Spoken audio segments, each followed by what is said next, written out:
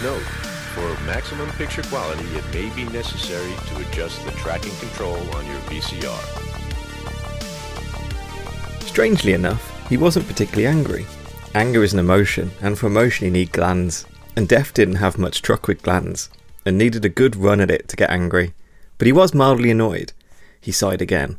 People were always trying this sort of thing. On the other hand, it was quite more interesting to watch, and at least this was a bit more original than the usual symbolic chess game, which Death always dreaded, because he could never remember how the knight was supposed to move. "You're only putting off the inevitable," he said. "Yes, but that's what being alive is all about." Hey, it's a Terry Pratchett quote. I've never read any Terry Pratchett. I know you've told me to read, is it Bad Omens, the one they've just released as a... Well, Good Omens. Good Omens, there you go. That shows how much I know. Yeah, Good Omens is very, very good. Yeah, because they just did an Amazon show of it. Well, not just, like 3 years ago.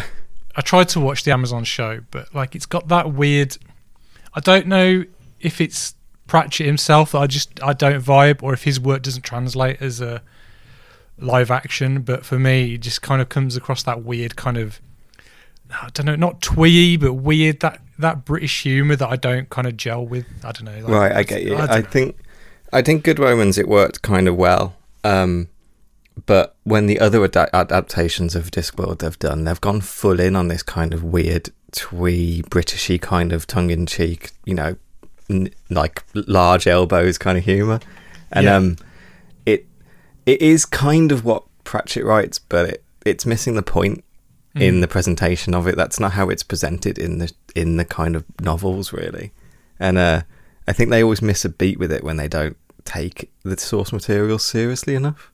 They're just kind of going for like the back row comedy, and I think that really fails to kind of hit what makes Discworld really work, because he took it seriously when he wrote it, Anyway, that's Death. That's my favourite portrayal of death in any media, and it made me think of that quote immediately while watching this film. And this is Adjust Your Tracking. We're a podcast, we're an adventure to watch a century of cinema, decade by decade, year by year, and I'm one half your host, Liam. And with me, you've already heard him, the fantabulous... Hello, I'm Ollie. Oh, God. I'm trying to build up the kind of energy here, You come in with this solemn material. Energy. Woo!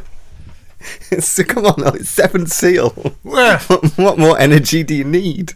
I know, I watched it at 9 o'clock on a Saturday morning. It got me pumped. Perfect. I watched it Thursday night.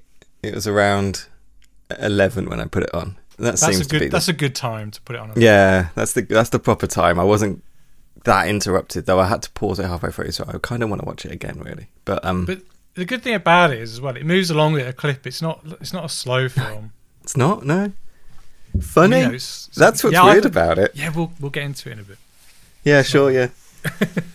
Yeah, I'd just like to go flat on end, but no, we'll pull back. And what have you been up to, Ollie? What have you been doing?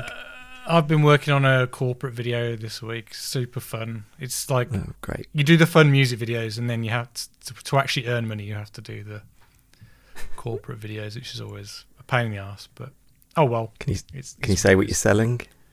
It's just for working for a school, a local school. Oh, okay. So I think it's just come to our school. It's great. Kind of video, but because there's no students in the school, and it's just empty classrooms I'm filming, so it's really weird. That's really odd. So they still actually want you to film the school?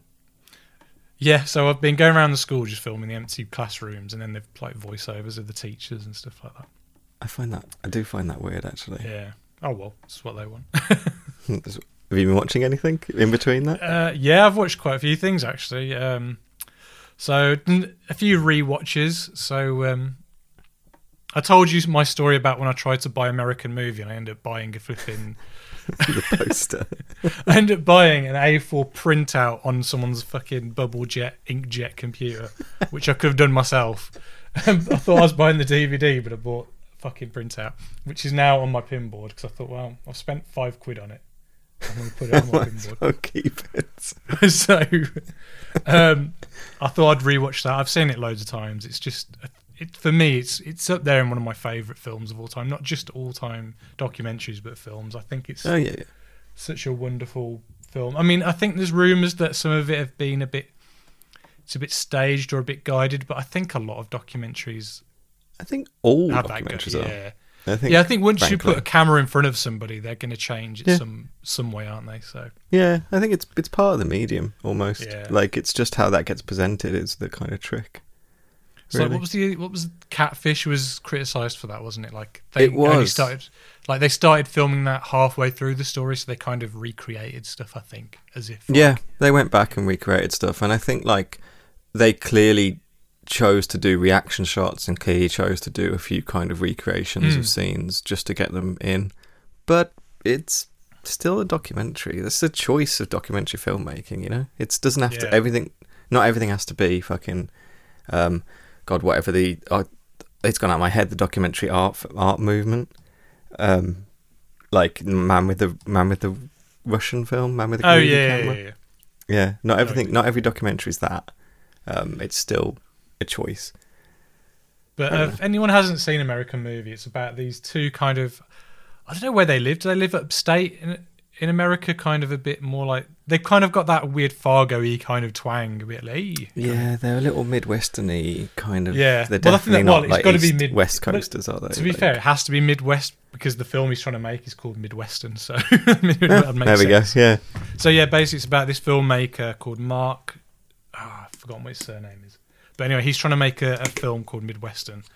And like all filmmakers, he's like 2 projects ahead of one he actually hasn't finished. So he's currently finishing up one of his short films called, well, it should be called Coven, but he thinks it sounds too much like oven, so he calls it Coven. That's right, I forgot about that. It's one of the best bits in the film. And his best friend is like this ex-drug addict who's like he's on a program to kind of quit drugs and stuff like that, but he's obviously obsessed with gambling and he keeps winning money. And he's like, I'm not going to tell Mark I've won money on the scratch cards because he's going to want to spend it on beer and put it on the movie. But it's really good. You've got to check it out. It is great. If you've ever done any type of filmmaking, it's so relatable. It's so relatable, especially independent. Like, yeah, because he's like, we need all these people, because it's kind of like, I think obviously Coven or whatever he calls it is kind of, it's got some satanic kind of, witch kind of stuff going on in it, and he's got people in like big shrouds going around, or in his head he wants hundreds of them kind of in a field with all these kind of like scarecrows and stuff like that, but obviously only like one extra turns up, which is his best friend Mark, and then he gets his mom to wear one of them as well, so he only gets 2 people. Oh, we've been there. And there's another bit where he's shoving someone's head into a cupboard door, but he keeps shoving his head into the wrong door, the one door that he hasn't weakened. So he's like giving this guy a concussion by slamming his head into the wrong door. It's so good. I want to watch it again now. You're reminding me of it. And he's got like an uncle who has got quite a bit of money, and he does give Mark money, but he's kind of very tight with his money, and rightfully so. It's his money; he can do what he wants with it. But he's very old, and he just moans all the time, and Mark just gets him drunk all the time. And to be fair, he does look after him. He washes him and cleans him and looks after him and stuff. It's a really weird dynamic, but that film is great. It is great. What else have I watched? I rewatched Into the Spider-Verse. Well, I haven't watched it since I saw it at the cinema with you, actually. I watched it on my birthday over Zoom with my friends. Oh, did you? Yeah. Why was I not invited to this? I am a friend. I don't know. I don't know, Ollie. Why weren't you invited? I am hurt. You never join any Zoom parties. You're against them. It's because I'm on Zoom a lot for work, and I can't stand it. It's so annoying. I don't blame you. I don't. But anyway, I rewatched that, and I think it's, again, like American Movie. It might be one of my favourite films. It's just wonderful. Perfect. Like, that is the Peter B. Parker character in that, which I assume is meant to be our Peter Parker. Yeah, I think it's. I don't know, actually. The one who dies at the start is definitely Tobey Maguire. I don't Even though- think so. I think he's more Ultimate Spider-Man because he's blonde as well. And I guess I it's don't know. just they show the clip they show his life, and they show like the bit in the Spider-Man 2 with the cafe. well, they part show of him his life. dancing, but he's wearing. And the they show him Spider-Man dancing suit. like Spider-Man 3, don't they? So Yeah, but like that character is so good in that film. Like I He was is. laughing at every point in that film. It's brilliant. And then later And on, he's- when got a proper emotional journey. Like, oh yeah, definitely. I don't know if it's just because I'm getting older. I don't cry at films, but I'm definitely getting more and more emotional at things now. And quite like everything. and yeah, some moments in that film definitely got to me. Like when he meets Aunt May again. Yeah. And Oh, obviously that's his a Aunt May has gut died, punch. but then Yeah. her Peter has died. So there's that. There's Yeah. that. And of all the Peter Parkers, that's the one that's the most relatable to her. The ones that obviously turn up because one's a pig. Yes. One's a black and white noir character with a fedora. One's a robot or whatever. Yeah. Yeah. But, or a spider inside of a robot. I can't remember. Or there's the dad's like in the spider that's in the robot. I can't remember. It's weird. But anyway, It's that's a mech. But yeah, like, yeah, that emotional connection really works with that. And just to give him that arc of, like, I'm a sucker for that arc. I think I've said this before. I know 2 arcs I'm a big sucker for. And one of them is someone down and out just stepping up to do what they have to do. And I love that in that Spider-Man. And the other one I'm always a sucker for is like a group coming together to do some sort of performance that just works. It has both. Like, yeah, exactly. I'm a big sucker for both of those, and then both of them are in it. I love the fact that all the different multiverses have a different name for like the goober or the, I don't know, like the thingamajig or whatever. You know, the Thingamajig, USB. Yeah. It's good stuff. And like just purely from an animation standpoint, it's just incredible. Yeah. It looks amazing. Like It looks just, it looks stunning. I'm worried like if they do another one, how they'll go about it, because they've perfectly set up Miles in the, I think for film audiences now. So I don't. So like I think. Then I do have one problem with Miles, and it's got nothing. Like I think he's a great character. I don't know if he's just a bit overpowered. It's like he has the same powers as Peter Parker, but no, he can also go invisible, and he's got electric powers that they're called Venom or something like that, which I don't understand. Right. And I'm just like, do you have to keep adding all these extra stuff on to make him evil? Like, That's a big product of when he was designed, really, in comics, wasn't it? I think that's a big product of that era of comics, when they were trying to add more stuff in and get it more, and use that kind of gimmicky to get more people excited and to separate him a little bit as well. Well, it's like Superman 2, 3 or 4, whichever one he can, like, he just looks at a brick wall and the brick wall kind of builds itself back up again. I'm like, Superman can do that now. Okay, whatever. I'm a big believer in, because I think the upcoming Suicide Squad will test this, and I'm like excited by it and also not, because I believe that for a good superhero you just need basically one power and one name, and it doesn't matter what it is. Like, give your superhero the ability to climb a wall, give him the ability to create, I don't know, platforms, create like physical matter, give him the ability to fly, give him the ability to teleport, just like one simple thing, and just let writers, go wild with that, and how you use that, and how you kind of engage that power, and how you kind of make it different and be creative with it. I'm not a big fan of he's got like 75 unrelated different kind of powers. Yeah, that's what I find. Like, it kind of just makes it a bit messier for me. I'd rather it was just simple, like that he just happens to have the exact same powers as Peter. Yeah, and it's just about how he uses it differently to Peter or something. I don't know. I just find, because I've been playing the game as well, Miles Morales one. Oh right, cool. And I'm like, why have I got this stupid overpowered like electric attack? I don't get it. And they call it Venom power, and I'm like, that's confusing because Venom is also a character in Spider-Man anyway. I love how it's obviously based on the fact that some spiders are kind of they have a venom. Yeah, and I love how it's as related to that as kind of spider senses. When spider sense isn't a thing spiders have, they just have like a lot of hairs on them and a lot of eyes. Yeah, but they give them some sort of ESP. I love it. I'll just blitz through the other 3 things that we watched. So there's been an ongoing joke with me and Caroline ever since we've been together, and it's like talking about how big something is. So it's always like different sizes, and Megalodon big is like the biggest big. Okay. So Megalodon became a phrase in our life. Yeah. And obviously the Meg has been around for a few years, the film, and I've actively tried to avoid watching it. But Caroline always brings it up now and again, going, "We should watch the Meg just for the fun of it." I'm like, "No, I don't want to watch it. And we're on Netflix, and as I was scrolling past, I tried to scroll quickly past the Meg, and she was like, "Oh, the Meg! Let's watch the Meg." And I was like, "Fuck!" So we watched the Meg.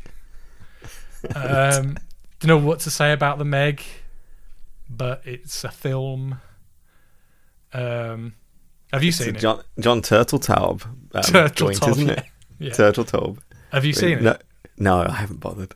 Honestly, it feels like a very 90s film. Like it's that kind of structure. It's that director. Like, yeah, true.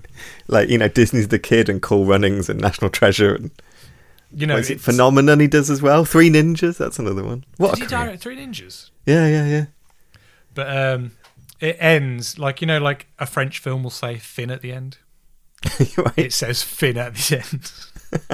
It's a pun. Yes. But yeah, so I watched that. I wouldn't really recommend it, but at the same time, it wasn't like I was having a fun time enough of how bad it was. Do you know what I mean? Yeah, okay. Shark films always have a little bit of kind of fun to it. I could have lived my whole life never seeing it though, and been happy to never have seen it though. So sure, it's not really a screaming endorsement for the film. Are you a Statham fan? No, I mean, to be honest, I don't think I've seen many films with him in. I think I like them. I probably don't if I've rewatched them. I liked Lock, Stock and Snatch when I was younger. Yeah, I've tried to go back to them and I just don't like them.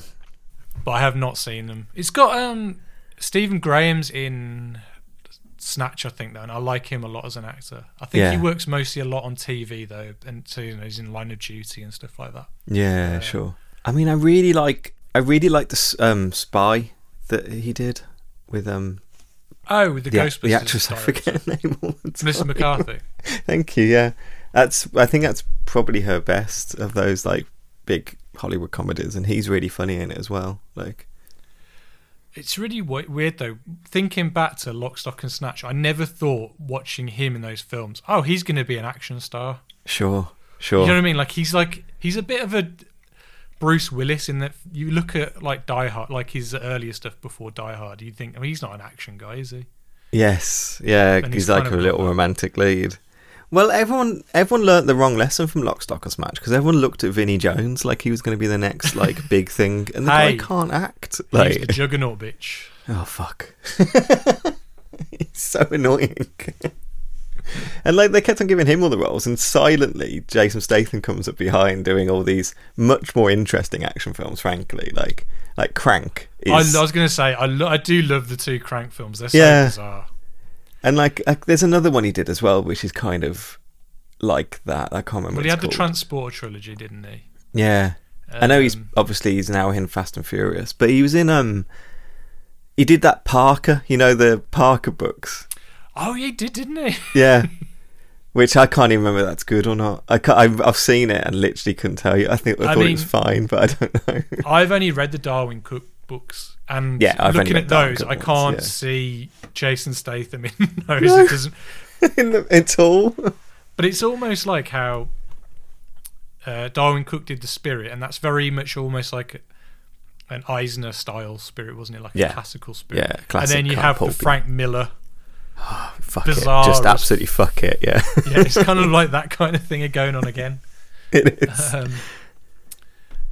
And I mean, he was in The Italian Job as well, which loads of people love, but I've never watched that remake. But people really do love that remake. So apparently they're doing a TV series of it, aren't they? Are they? Oh, on, you know, Paramount Plus or whatever it's going to be called. Oh yeah, everything's getting a reboot on Paramount Plus at the moment. Everything. Beavis and Butthead's getting a new movie though, so that's good. There we go. There's another one. I'm excited for that though. Hopefully. I like Mike Judge a lot, so, and I think he genuinely puts out good stuff. It's just I don't think Beavis and Butthead works outside of like Gen X. in that time period. I know that the new series did exist, and there were a couple of funny ones, but it's not the current teenagers, Beavis and Butthead, if that makes sense. Yeah, but I don't think that's what they were trying to. I don't even know if they were trying to be that back in the 90s, though. I don't know. I don't know. We'll see. Hopefully it's fun. We'll see. But what else have I watched? We watched Caroline was on BBC iPlayer, and she saw Sliding Doors on there, and it's one of her favourite films. I've never seen it before. Oh, Sliding Doors is good.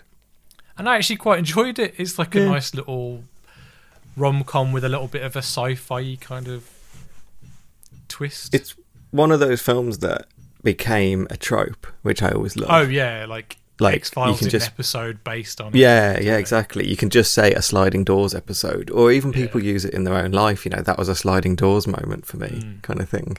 I just kind of like that they managed to nail that kind of feeling.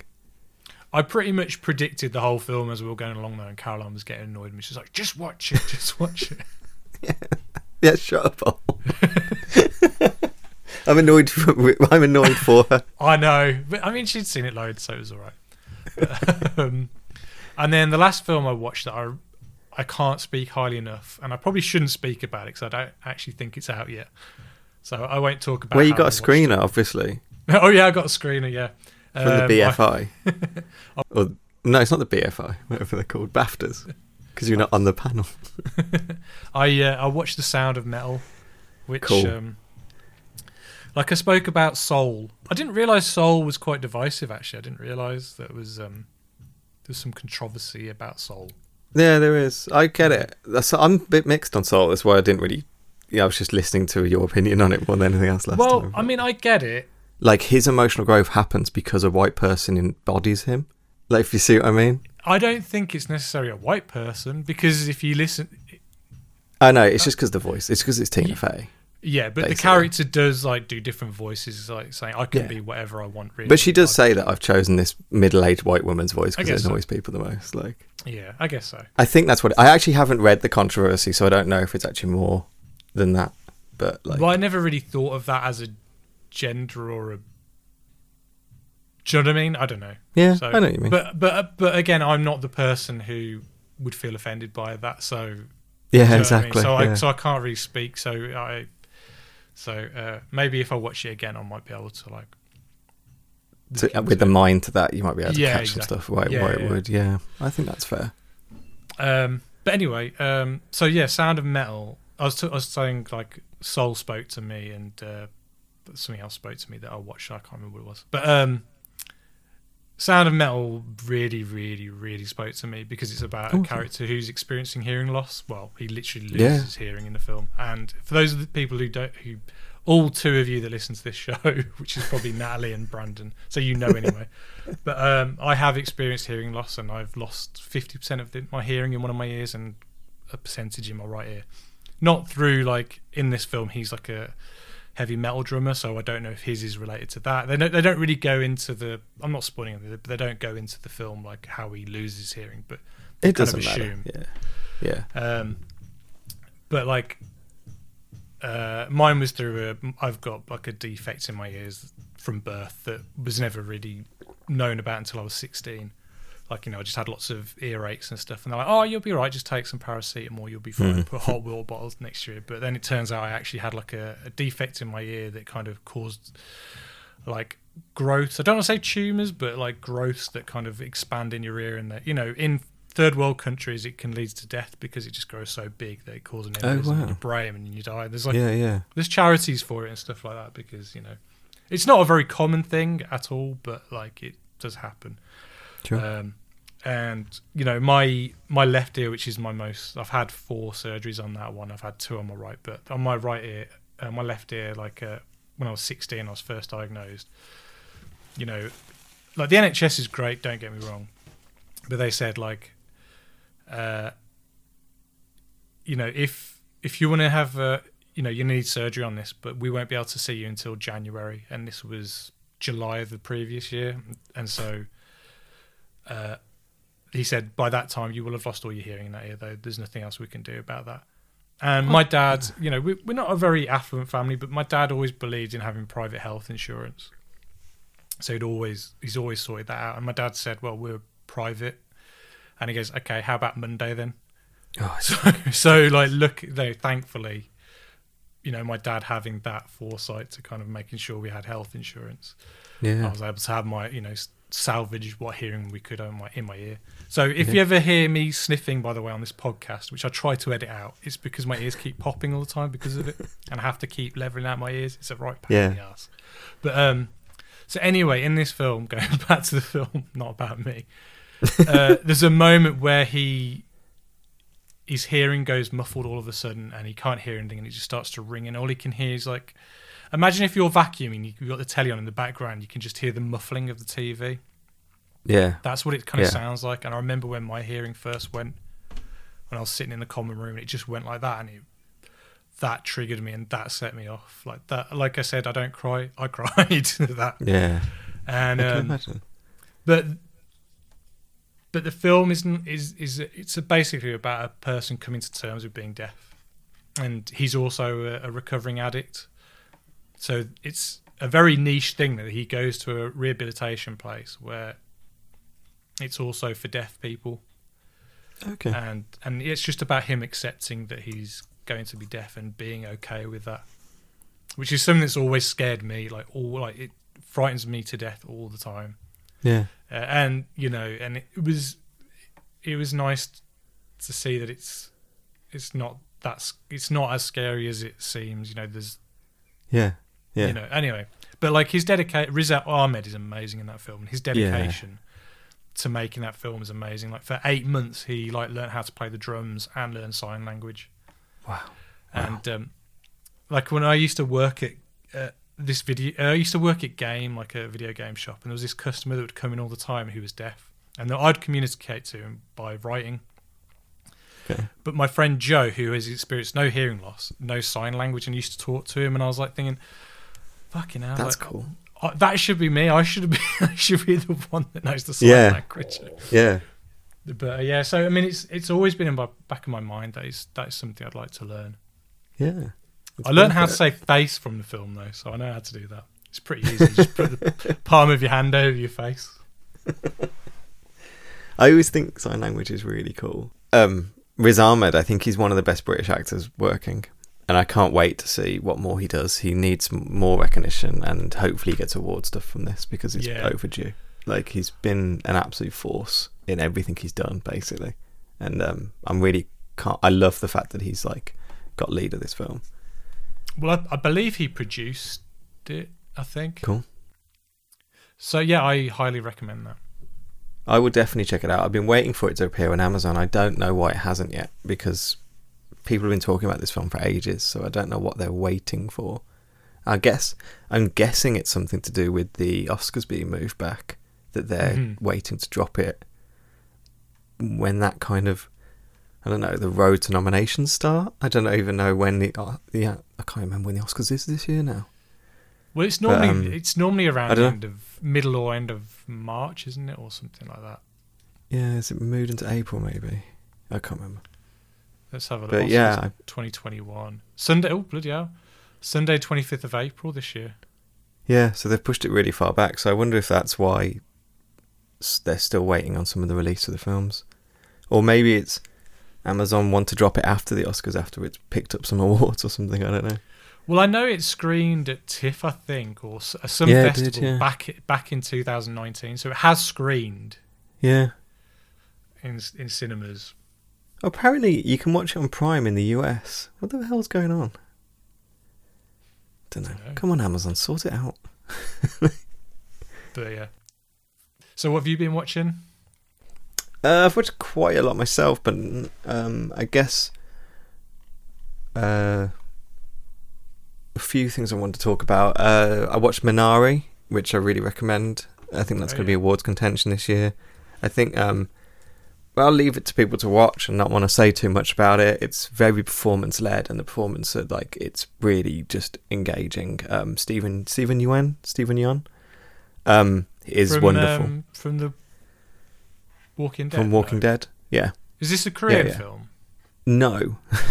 Where is it?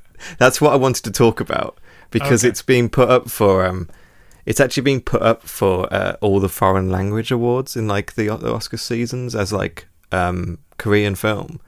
But it is a film about America. It's a film set in Arizona from like Arkansas it is. It's about a Korean family that have moved from California to Arkansas. They're first generation, as in like the parents grew up in Korea, but the kids were born in America, and their household is a mix of like Korean and American and English language. Quite naturally, it shifts all the time from them just speaking the two languages. Yeah. And I think it's probably a really accurate portrayal of how like a first generation family speak and use language. But because of that choice, it's just getting put in for tons of like Korean movie awards in America and being treated like this foreign film, which is not. It's not a film about Korea, it's a film about America, about Americans. And I just think more people should see it that way. It's that kind of implicit racism in the way we make films if it's directed by someone with with like a Korean name with Korean actors. They see it just as a Korean film, which is not true. And I think it's the same as The Farewell by Lulu Wang that came out was it last year? The director was born in Colorado. Yeah, exactly. Like it's racism. It's racism in the awards. Like Lulu Wang, same thing. That film is not. It's set in China. But majority of film is about the kind of culture clash of an Asian American girl going back to China and having to kind of clash with this culture that like people over there think she should just understand, but she's American, you know. And I think it's the same thing again. And I just hope we get over this in the next few years. We get over the fact that we see like foreign languages being spoken on screen and we just consider it to be a foreign thing when it really isn't. This film is more about America than like a lot of films I've watched, you know. But really recommend it. Cool. I mean, I'd never heard of it until you just spoke about it. And the only reason why I said Korean is because I was looking on Google and it went a Korean end of sentence. So I had to click on it. So it's just Korean. It's getting absolutely just tied in saying it's a Korean film, and there is a lot of Korean in it, but that's the way it's working. They're trying to accurately portray what like, you know, an immigrant family, you know, sound like, really. I think it does it really well. Cool. I watched a couple of documentaries that I wanted to really quickly tell people to watch, really, more than anything else. Adam Curtis has a new documentary out called Can't Get You Out of My Head. If you've never watched an Adam Curtis documentary in the world, this might not be the best one to start with because you're literally looking at like 7 hours or something. But Adam Curtis is my favourite British like documentary maker. He has very distinctive artistic style. He relies on like archive clips and voiceovers and music scenes to tell his narratives. And all his narrative is always kind of about like first kind of like your identity in like the 20th, 21st century, the identity of a person, what it means to be someone living in this century. I have seen this advertised on BBC iPlayer, and the only reason why I haven't clicked on it is because the picture is from Death. Is it like Death Note or something? Yeah, it is. And so I was like, I don't want to watch that. So it's nothing to do with that then. No, it's okay. It's about recent history, and there's a great. I think episode 5 is the one that really talked to me, and it's about the way that talking about kind of archaeology and history, it's the way that a false narrative of our historical past led to basically ISIS is the kind of shorthand. Oh, okay. And I just find it fascinating. I think he lays out his thesis like in such a brilliant way and such an engaging way. If you've never watched Adam Curtis before, I would recommend watching Hypernormalization first. I was going to say I didn't realise he did Hypernormalization. Yeah, which is it's long. It's still a long thing, but it's a little more easier to get a hold of than I think watching this 6-part Can't Get You Out of My Head, which all of them are long, you know. But that's wonderful, and it's absolutely worth watching. He's a genius, and the BBC are. Ollie said, but the BBC are barely pushing this. It's almost like they're kind of burying it. It's weird that it's just buried on their iPlayer. It's not being put on like BBC 4 or anything like that. Yeah, I think it's they'd put it on 4 at least. Yeah, you think it would be, and I think it's a really important like he calls it an emotional history of the modern world. I think it's really important about the way the way Britain is right now and the way the world is right now. And I think he's really getting to the key points about what has shaped that world, really. And I think it's really cool. Look at the soundtrack. Godspeed You Black Emperor. Yeah. Nine Inch Nails, The Specials, Aphex Twin. Loads of good stuff on there. Loads of good stuff, yeah. He uses a lot of music and a lot of kind of dance and stuff like that. He keeps cutting back to Chinese opera in it and things. It's as a filmmaking thing, it's remarkable, really. Bright Eyes, one of your faves. Yeah, it is Bright, isn't it? Yeah. Nice. And the other documentary that I watched recently is called The Lady in the Dale. Okay. And it's a 4-part thing, HBO, and it's directed by it's Lady in the Dale. It's about in the mid-70s, out of nowhere, this woman arrives with a three-wheeled car that becomes like a sensation. It's being touted as like something different for the 70s. Instead of these big, huge metal cars, this is lightweight, it's economical, it's cheaper. And then like this kind of rise in her popularity means the press start going after her, and quite quickly a local press office finds out that she's a trans woman, and the narrative suddenly changes over her in the press, and then they find out her history, that she actively was like a confidence trickster. She spent a lot of her life prior to transitioning doing like cons and stuff. And they basically merge these two elements of her story to shape her as her being trans is a con, and she's purposely like pretending to be a woman to con people millions of pounds to make this con car, basically. Right. And it's a huge kind of trial by press. It's a huge hounding by the press in it. And for the rest of her life, she ends up going to court over it. She fights in court for like her name to even be used, and to be recognised as, her real name, and to be recognised as a woman in court and stuff like that. And it's a story that I didn't really know anything about, and it's absolutely fascinating. And it's presented in such an interesting way because they have absolutely no footage really to use. They have a few photos, so they animate the photos. Do you remember the cartoon series on Nickelodeon was called Angela's Anaconda? Yeah, I remember that. It was really creepy looking. Yeah, that's that style of animation in it all the way through, which is very odd to choice, but I kind of like it. I kind of vibe with it when I was watching it. It's directed by a trans woman as well, Zachary Drucker, who I think would be at some point will be a force in filmmaking, and hopefully she gets to do more stuff. And I just think it's a case of like watching a bit of trans history directed by a trans woman about she's a complicated person, Elizabeth Carmichael. She had a complicated past, but like telling that story fairly is really worth watching.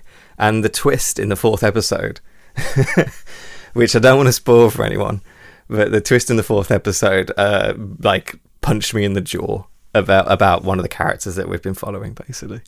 And about the way the media kind of hounds, as hounded and treated trans people for our history, especially the media in America.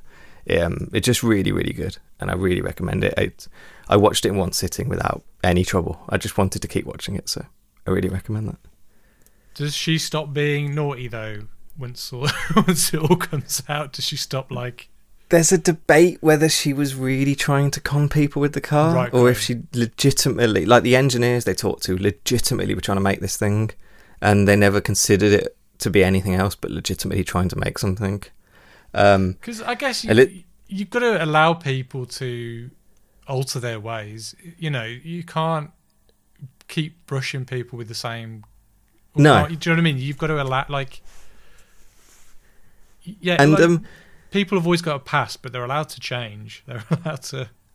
One thing her lawyer says as well is nothing... People do the kind of like... She was getting money based. She was getting people to sign up and give money without getting a product. And there was a lot of talk of whether she was embezzling the money they were giving them or actually making the car.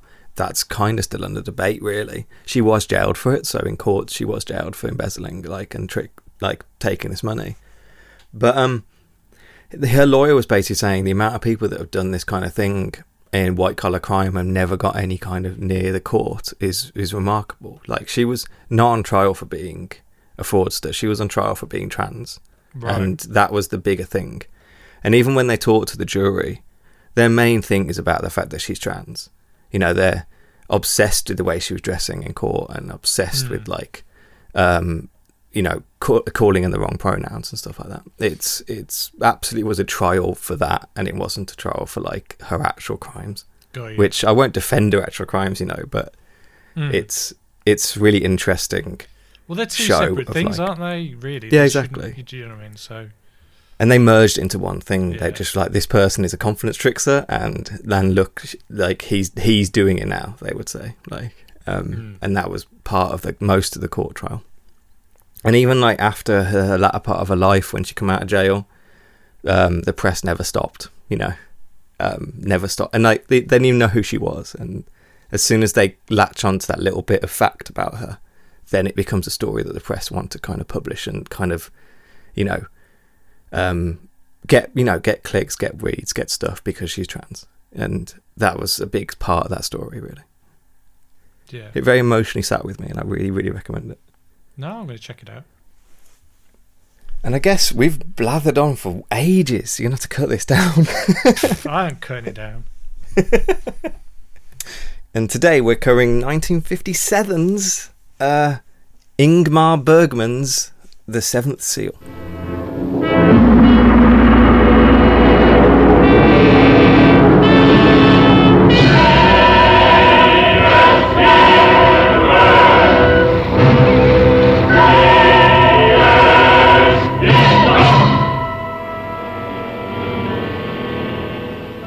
Slutar du aldrig att fråga? Nej. Jag slutar aldrig. Upp till sitter herran, han är ganska fjärran. Men din broder Satan möter du på gatan. Vad har du gjort av min fru? Sommaren är förstås bättre än vintern. För på sommaren slipper man frysa. Men våren är det allra bästa. Kom igen där, blåturasgensgeneraler! Akta dig så inte lägger dig på käften. Så att du inte ens kan göra några konster för turkar och kannibaler.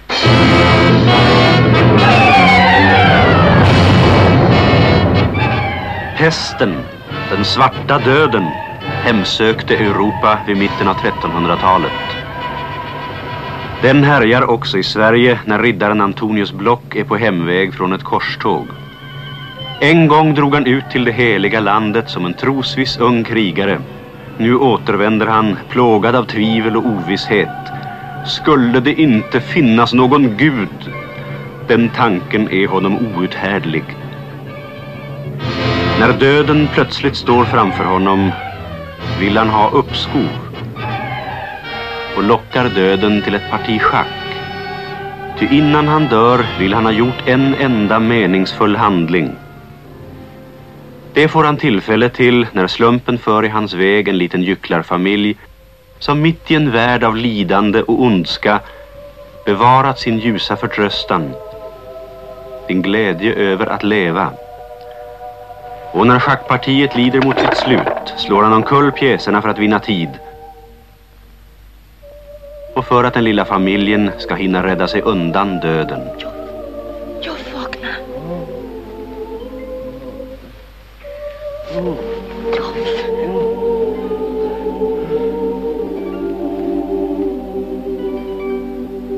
Right, so this is a film. It's like The Meg, it's a film.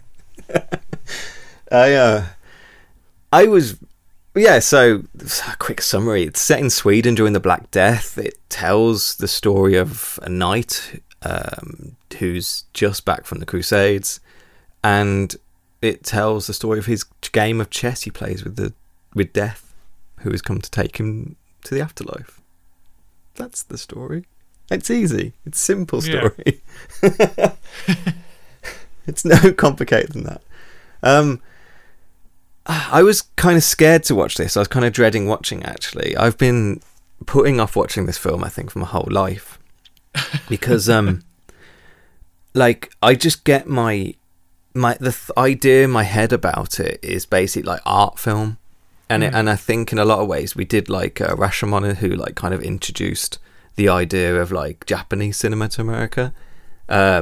Rafifi in a large way introduced kind of French noir to America, and I think this introduced art house as like a staple to like American cinema or world cinema. Like, and you know, art house films were about the existential dread, you know, of life and stuff like that. And I know the tropes, and I've seen art films and stuff like that. And I had an idea in my head what this film was, before watching it, because I knew all the tropes, and I knew it was like it didn't invent art house, but it brought art house to a mainstream. So I've seen the parody, and I thought this film was going to be that, and I'm pleasantly surprised it's not what I thought it was. It's really a lot more narrative driven, I think, and more character driven than I thought as well. Like, I thought a lot of it was gonna like, the only pictures I saw of it was on the beach with Death and Max von Sydow's character. What's his name?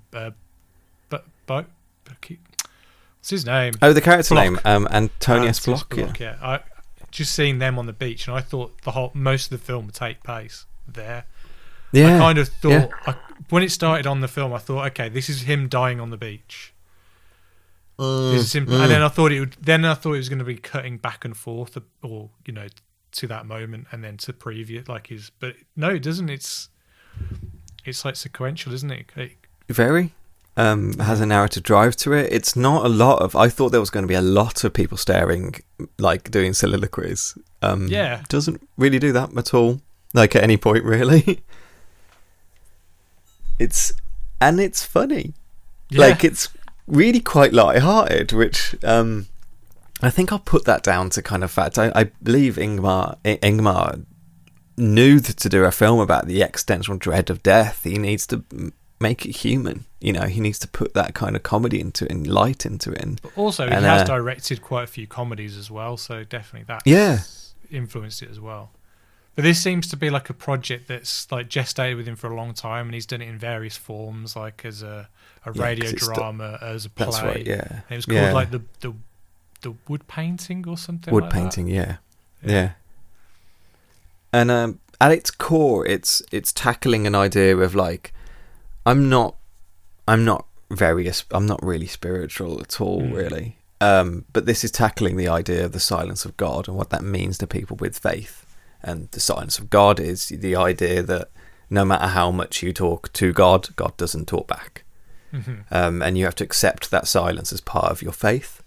And this takes that head on. And the whole narrative of this film is that Antonius is struggling with that idea because he's just been to see the worst of humanity in the Crusades, and he's trying to understand, was it worth all that like disaster and all that hell? There must be a bigger picture to this. He's come back to Sweden. The Black Death is here. He's seen his country, like the ravages of plague, and he's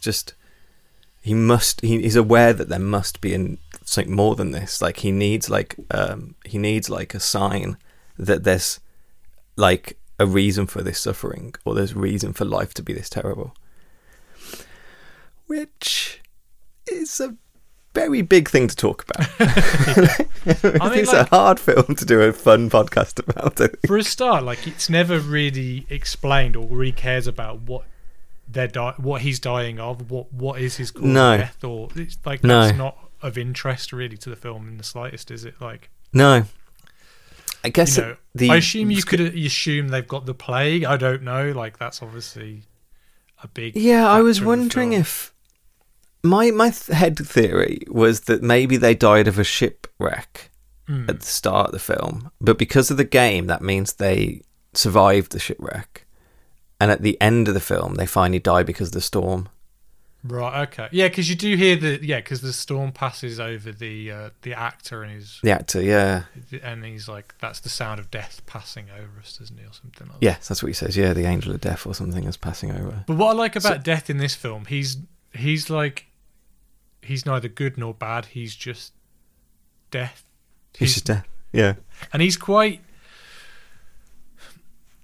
that kind of weird kind of look to him, but he's not like overly menacing. He's kind of quite down to earth in a really bizarre way. He is. He's incredibly working class and down to earth. Yeah. He's incredibly just matter of fact. It's what made me think of Discworld's death, to do the quote at the beginning, because he's absolutely inspired by this kind of portrayal of death just being like a force because he has this job. He's not an act of spirituality, and he's not an act of faith. He's just death. And it doesn't matter. It doesn't matter who you are or what your position or what your beliefs are. You still have to deal with this kind of very matter of fact, moment of death, really. I mean, what struck me most was I just thought it looked amazing. It looks so good. Just very, every frame is just well put together. There's a shot at the end when they're all having their last supper, and the camera just pulls back, and each character eventually turns. Obviously, death's in the room now, and just the way they all look. And then you've got the shot then when they're all kind of all together. I mean, we'll get into it later, but how they all react differently to yes, facing death, essentially. It was obviously the big structure of this film is the Danse Macabre, the dance of death by the Faint. Bow, bow, I can't believe you remember that band. I always think of them when I hear the Danse Macabre. And I've seen the Danse Macabre twice. I saw it in. I've seen a version of it in Tallinn in an old church, and I've seen a huge version of it in Bern. Actually. And you saw it in the Custard Factory when the Faint played it live on stage. Did we watch? We think I see the Faint at the Custard Factory. Yeah, we did. Yeah. Awesome. That's a memory I don't have. Supported by Beep Beep, I think, which I think is pretty much all members of the Faint anyway. Oh, I wonder if they're on Apple Music. Can I check? What we're talking. We've got to keep talking. Keep talking about important things about art. I don't know what to say now. You've thrown. And anyway, I don't think they are. Oh well. What was I saying? Yeah, and the Danse Macabre was really cool. The idea of the Danse Macabre is no matter your position in life, the death follows you. So you have these kings and queens and prostitutes and gestures and artists and lawyers, but behind them all the time is this depiction of death, this rotting corpse of death that's touching you on the shoulder and stuff like that. And that's clearly this is the whole film. Basically, no matter what's going on, Danse Macabre, the death is there. And the film finishes with the Danse Macabre. They're in silhouette. They're kind of dancing up the hill, led by death, with the actor playing the lute at the end. Yeah. And that's a shot that I knew before watching this film. I've seen that shot in countless film stuff. And what I found out through this is that's none of the cast. Is it not? No, it's not. There's talk one of them. It's a reshoot or something, or is it's a pickup shot right at the end, because this film was shot incredibly quickly. I think 30 days or 35, something. 35 on a shoestring budget, on a budget that barely exists. Yeah. And they basically picked up. He had this idea for this last shot that ties the film together, which it really does need. Actually, I think it's really important they actually have it.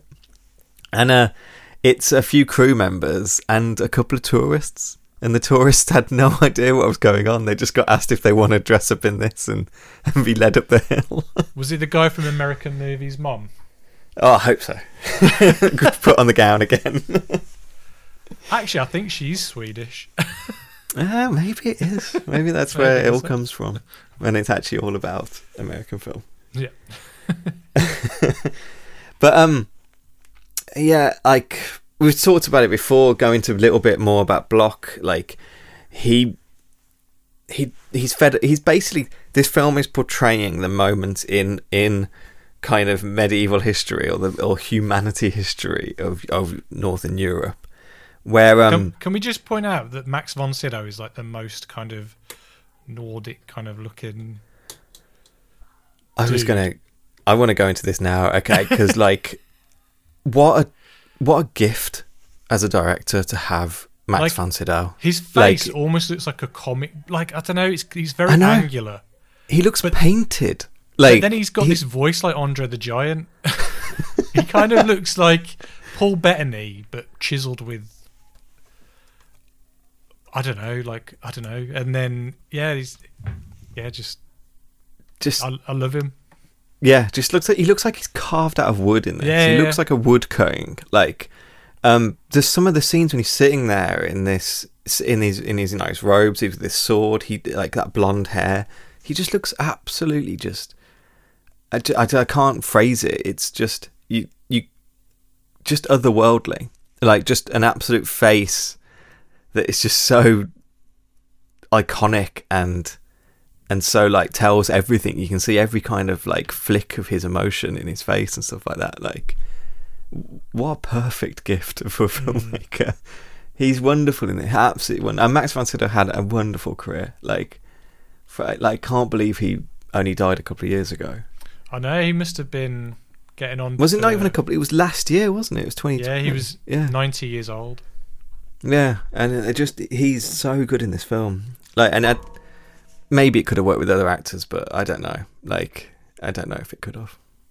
I mean, he must have a massive filmography.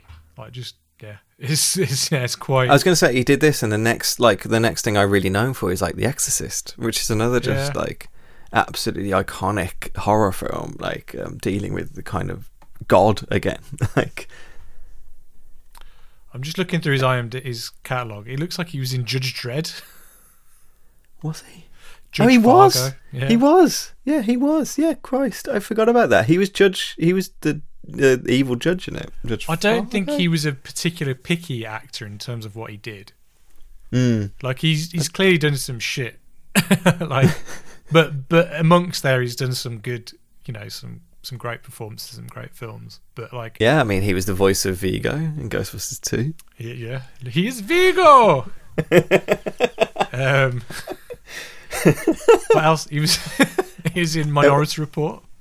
He was. He's wonderful in Minority Report. He was in Conan, Shutter I Island. think, wasn't he? Oh, he was in Shutter Island. Awakenings, was he in? Yeah, he's in Awakenings. Yeah, Dr. Peter Ingham. What? June. What else? He's in one of the Rush Hours. Yeah, 3. He's also in 3, is it? Star Wars Force Awakens. Oh, he is. Yeah, useless role, really. Which could have been more interesting, but no, they just kind of kill him off straight They kind of away. wasted him, even though he looked great. It was a great opening thing to have Max von Sydow there for me, anyway. Like, but they're a little bit wasted. I think it was originally meant to be Wedge, wasn't it? Oh, that would make more sense. Yeah, it would make more sense, but Wedge wouldn't do it because he wasn't getting paid enough or something ridiculous. Oh, come on. I know.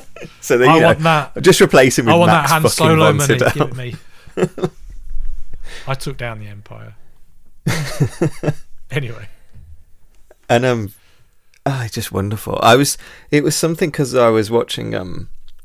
You mentioned 2 things that I want to quickly talk about. One, because I was watching Star Trek Motion Picture the other night, and because I was doing it because Blank Check are doing it on Patreon, and Griffin said the same thing about Leonard Nimoy. Like, what a face, just what a gift. Like just every line and picture on it. Like, it's just so. Of course, he's going to play an alien kind of thing. Like, and it's just the same thing with Max von Sydow in this. You just watch me. Of course, he's playing this kind of man racked with sorrow and faith and stuff. But you mentioned Paul Bettany really quickly. I just want to say that WandaVision this week was so fucking good. And Paul Bettany, what a gift that he just did a voiceover in 2008 for no reason. Like, he thought his career was over, like, and now he's doing this. It's just so wonderful. yeah, because I keep forgetting he was Jarvis. Yeah, he was Jarvis. Just like he spent like a couple of hours in a voice recording studio, like didn't even think about it, and they decided to bring him back. And again, he's an actor who's done some great work, but also a ton of shit, like Priest and stuff like that. I think he was saying that when he took like Iron Man, he was going to stop being an actor as well. Really? Like, he just wasn't getting any roles and he wasn't able to kind of maintain it, and he just took it as like a cheap job, and now he's doing like this series on Disney Plus and he's nailing it. Like, and so is Elizabeth Olsen is as well. Nothing to take away. The last episode, her and him, I think, just a force, the absolute force of like, I say filmmaking, but the big strength of it is that it's TV and it knows it's TV, and I think that's what's really cool about it. Cool. But anyway, I didn't. This felt like, compared to like The Searchers that we watched last week, this film felt a lot more contemporary. I mean, it does have some characters who are a bit more larger than life in terms of their performance, but they're the actors, I think. Yes. Like everyone else is a bit more subdued and a lot more kind of. But even like it goes from like existential dread of Max von Sydow's character to kind of a Looney Tunes comedy when Death's cutting down a tree. That was hilarious. The fact that he's not even using his sickle or whatever, he's just using like a. It's got like a saw. But like I mean, I'm sure we'll talk about it later on. But like the height he goes up at that tree, I don't think he would have killed him. I've sat on trees that the branches have collapsed and I've not died. But then again, maybe it wasn't my time. Maybe Death was it wasn't your just watching time, yeah. It was just happened to be his time. He landed awkwardly on his neck or something. Yeah, maybe. But yeah, I was getting into he's a man who I think sometimes this film might be a little kind of hard to grasp unless you watch it a couple of times or something. But it's this man that's obsessed with the fact that he's changing from this religious belief, like this religious fundamentalism of what we call like the medieval mind, to like the kind of modern man. So it's this change of like medieval faith to rational thinking. So I'm guessing we were meant to believe that Joff is already one step ahead of him in terms of he just doesn't believe in anything. No, I think Joff represents kind of ideal Christianity or modern Christianity. It's like a Christianity without like a church. It's a spiritualism without that kind of capitalism involved. Oh, sorry, I'm thinking. Hang on, which one's Joff? Joff is the actor with the family. Oh no, I'm not thinking of Joff. I'm thinking of like his Jones. Yeah, his like his Jons. Yeah, he's like servant or whatever.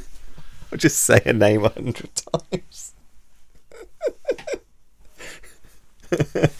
Yeah, Johns is like he's a man with no faith and and he's a man with no like drive or compulsion in life apart from like himself, really.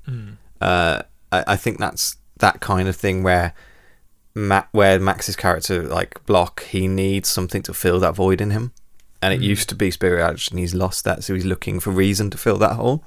And nothing fills that kind of like shorthand in cinema for reason than the chessboard. You know, it's the ultimate game of like reason. It's just two people's minds battling each other, you know. And there's a bit right at the beginning of this film where he washes his face, he kneels down in the light and prays, he stands up, walks into the darkness, and then the camera moves and shows his chessboard. And I was like, well, I don't need to be a genius to read film to work out what I've just watched happen here with this character. It's not subtle. It's not subtle, which is great. Thank you. Which I think kind of demystifies the kind of the whole art house. I think it's less pretty scary, self-explanatory, and I mean, obviously, there's a lot to go into it. And there's a lot more about it than your average action blockbuster film like The Meg. Absolutely, but I mean, this is. Ingmar grew up in an incredibly religious family. I think his father was a huge, like, fire and brimstone type preacher. He obviously grew up with this idea of this religion and God filling that space. And he clearly was a man who then struggled with this idea of the silence of God, struggled with the idea of what does it mean to be Christian? What does it mean to be a man of faith? And in this, you see like Max von Sydow's character talk about like, this is my own hand, I can move it, and I can play chess with death. You know, I control my own destiny with this. However, I think what's really important about the filmmaking is that when this film is made, it's 1956-7, and Ingmar had just seen what rational thought without spirituality, without faith, without love does to the world. And he'd just been through like Nazi occupation of Sweden, just been through like the Hiroshima bombings and stuff, and he's clearly fighting with this, the idea of what is spirituality, like how does that feel like a human soul, or how does rationality fill a human soul, and how do we weigh these two things together? And I think that's what's contributed to the very fact that this film exists, that playthrough. You know, it's we say this a lot, but it's definitely a film of its time. It's a film of the people, their own experiences, who made it, who grew up with, and it's a film of the time that they decided to tell that story. And it does fit into that. It would be a different film made in a different time, I guess is what I'm saying, which is probably a very obvious thing to say, but I think I just felt this from this film more than sometimes some of the other things we cover. And he even says it about himself. He says he says death is present in this picture. It's throughout this picture, and everyone reacts differently to death. And then after this picture, I still think very much about death, but it's no longer an obsession anymore. I can just live with it. So this picture was good medicine. That was his own words on this film. Well, I guess, you do write, if you're writing a book, you'll write music or a film. It's like your own therapy, isn't it? Kind of getting your own kind of baggage out, and kind of working it out and figuring it out and how you can live with it. Yeah, definitely. And I think when we're looking at this is he was clearly tackling these ideas that he was thinking about, this idea of spirituality and faith and death and stuff like that. But he is also a great filmmaker in the fact that he makes it a narrative film. He makes it something entertaining and funny, and he fills it with performances as well and art. You talked about the way everything looks in this film, so it's not just it's not a rote kind of exploration of himself. He's making a film for audiences here, and he's aware he's making a film for people to watch, and I think that's the strength of it. I think that's what changes it from being an interesting art house film to regularly being amongst the top 10 films ever made. I think that's what adjusts that bracket really and makes it so iconic to people, really. That said, though, I think if you were to put this in front of your average Joe Bloggs who goes to the cinema a couple of times a year or whatever, I think they'll appreciate it. I mean, they might do, but I imagine might do. Imagine not. But I don't think it's for everyone. But at the same time, not everything has to be. It's not a fully inclusive. It's not like you have to be part of a club to kind of. Yes, it's not one of those films that I worry about telling someone to watch. It is very watchable, much more than I thought it would be. And I think though, I think the evidence in our culture is that it is that film. It is a film that people have absorbed and watched. And I think people who know nothing about film, you could show them the picture of Death playing chess on the beach with Max von Sydow, and they go, oh, yeah, I know what that is. I know that cultural memory. I know that thing because it's referenced in 1,000 stuff. And I was trying to go through my head to try and remember some of the stuff it's referenced in. And obviously, Bill and Ted, Bogus Journey, we covered that already. That's obviously a huge thing of this. But there's Woody Allen's Love and Death. There's a huge thing about this in it. Scrubs. I remember there's a scene when he's playing Connect 4 with. Yeah, I think even Monty Python have done it. Monty Python's Meaning of Life has a huge sketch. Last Action Hero literally has. Oh yeah. It's played by Ian McKellen, but literally has death from this film come into the world to be part of the film. I still wish that film had more characters come out of the cinema. I know.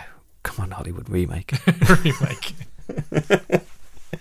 I don't know if you remember this, but the Animaniacs had a huge. Well, you sent me the video. I haven't watched it, but you should. The Death's got a Swedish accent. He talks in a Swedish accent. The whole bit is a portrayal of Ingmar parody. The shot of one person facing the camera, the other person facing sideways on, and then just kind of quoting witticisms and stuff like that. The Animaniacs are doing that all through that little segment. The Muppets Go to the Movies in 1981. They did a section called Silent Strawberries, which the other film Ingmar releases this year is called Wild Strawberries. They eat wild strawberries in this as well. They do as well, yeah. And drink. I just love the way that the subtitles where it says it's milk that's been milked or something. It's all right. I love that scene. I wanted to talk about that as well. So this has the Swedish chef playing the lead in Muppets Go to the Movies, and Beaker is playing Death. And Sam the Eagle is translating what they say, and Sam the Eagle's taking everything very seriously, honestly. But halfway through the sketch that Sam the Eagle thinks they're messing up, Kermit and Fozzie come in as the travelling actors and start performing a song. It's remarkable to me how much of a parody of this it is. It's not just a parody of black and white films or something. It's a parody of this film. It's a parody of Ingmar, and that's that was a common. This is Muppets Go to the Movies. It was a special on like ABC, on a Saturday evening and stuff like that. Like, I think this is massively just in cultural memory. And the other one I remember is French and Saunders used to do constant Ingmar Bergman jokes in their sketch show in the 90s. I can't remember what they used to call the sessions. That's because they did those like specials and they'd like remake a film. They tend to get like actual directors to do those. So like Edgar Wright did one. I don't know which year he did. So I don't know if sometimes that might be the filmmakers coming through as well. But I'm sure that French and Saunders are well versed in. Totally. I just think it's not just the fact they're well versed; it's that they feel comfortable enough that the audience knows this. Yeah, they as get well. The joke. Yeah, they get the joke. It's just like you said, it's just in the cultural kind of vernacular now, isn't it? It's just everyone knows.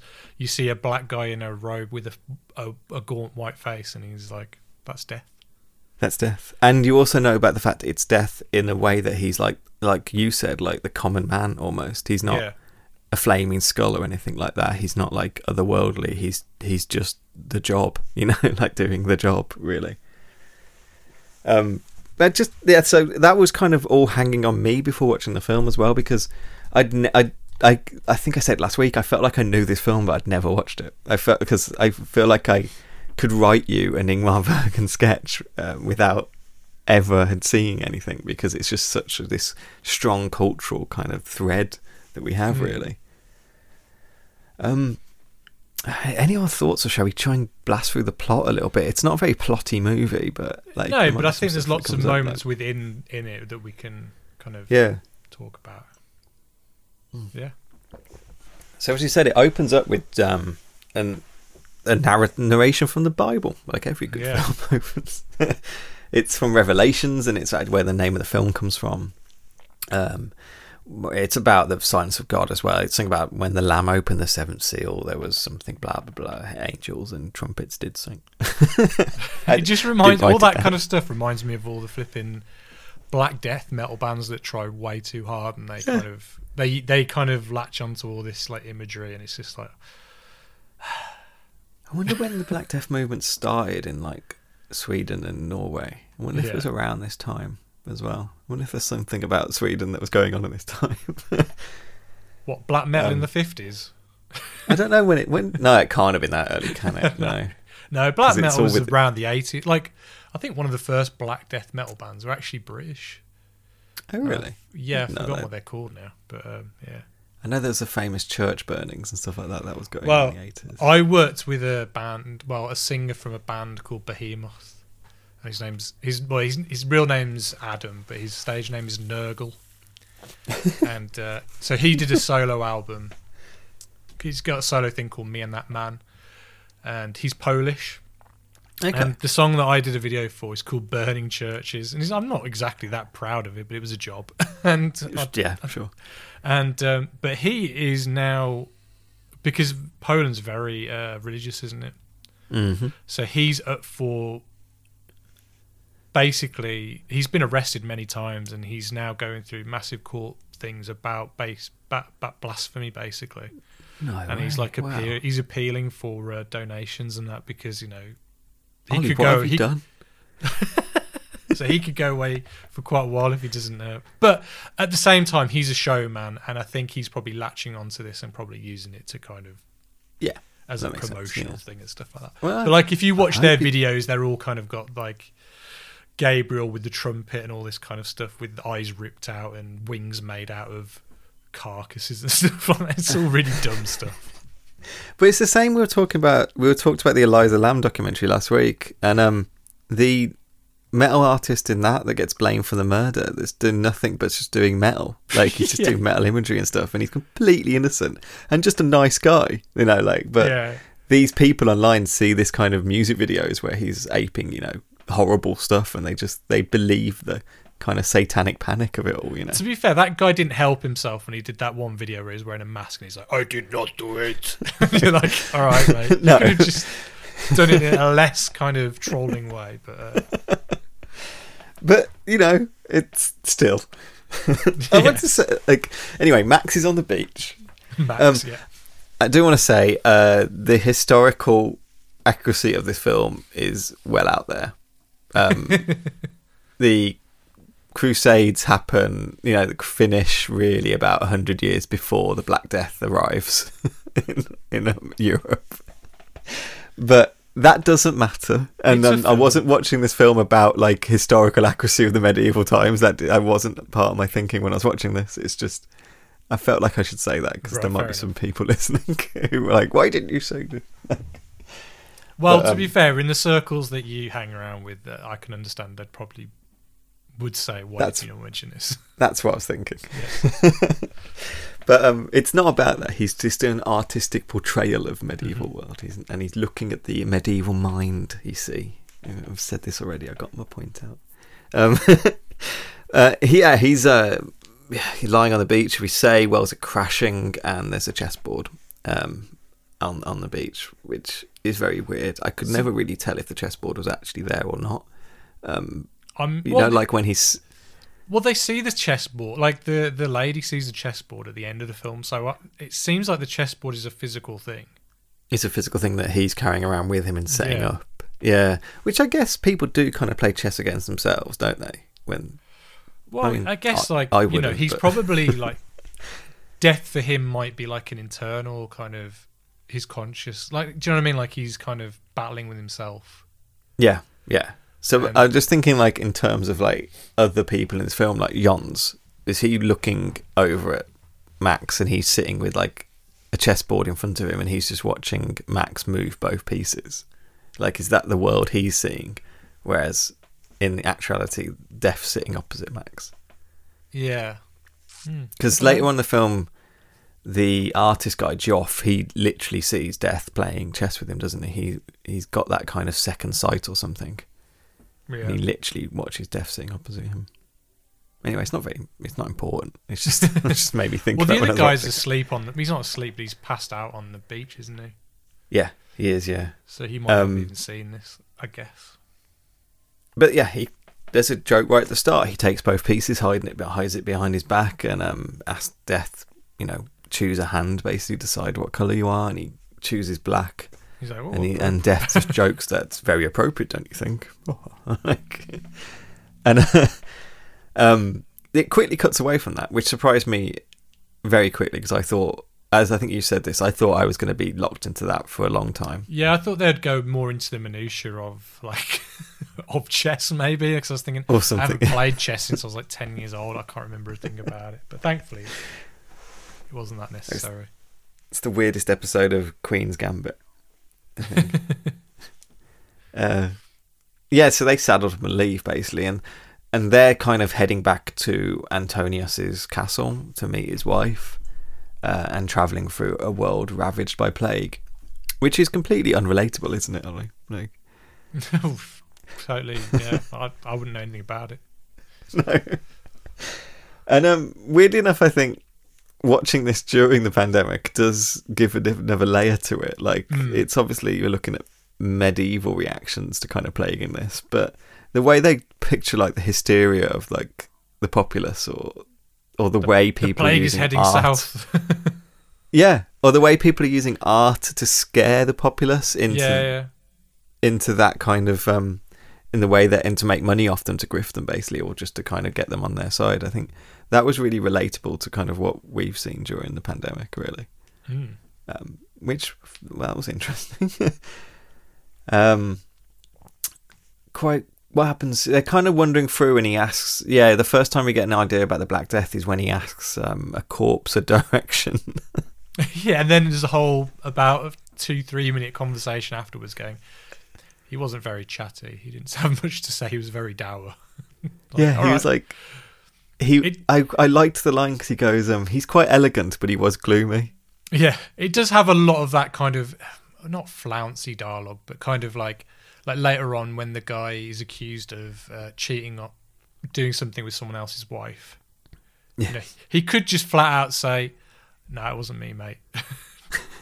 But no, like the film can't do that. It has to kind of play around with it. Yeah, but anyway. Yeah, but it's very much what Jons is like as a character as well. Yeah. My favourite scene with him is later, actually.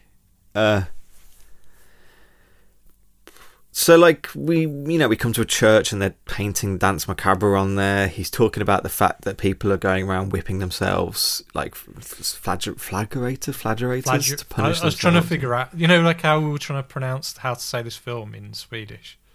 Yeah, what is it? Oh, God. What is it? Let's have a look. I'm not going to do it. But no, I had to. I was trying, flagellants. Like, I was like, how do you pronounce that properly? But it's British. Flagellation. Yeah. They're basically whipping themselves because they think that to punish themselves they can appease God and stop the plague. And this is another thing that, like, Antonio is just not on board with. He's just like, nah, this is not good. Yeah, God wouldn't do this. Like, kind of. I quite like the painter here saying that he said skulls are more interesting than a naked women to the audience, kind of thing. Like, people are more captivated by horror than they are kind of sex or something. And of course they want this, like, mule painted up like this because people would like this more than any kind of love on display, which I think is a very gloomy way of looking at people, but I think it, I understand it. But then I think the one guy goes, but what if they don't like it? He goes, I'll just paint over it. Just paint over it, yeah.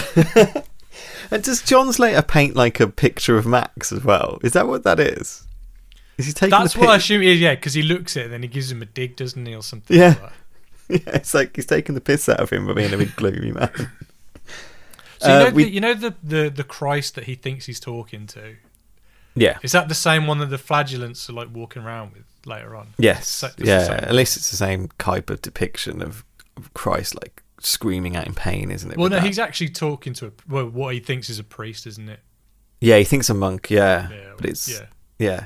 Because he's talking to him about God, about, like, death visited me this morning, we played chess together. But little does he know, I've got a little trick up my sleeve. It's actually death, yeah. And he kind of reveals his strategy for the chess game to Death here as well. We got a good line here that I liked. Our crusade was so dumb that only a true idealist could have thought it up. Like, I think it's Johns who says that. Like, just this idea that they've gone over, the other part, like, looks like gone around the world to fight in this war that they've got there and realised it was so ridiculous. That it's not like life affirming, it wasn't faith affirming or anything, it was just like horrors. We kind of missed out that it has cut away and we've met some singers and actors. Oh yeah, before this, yeah.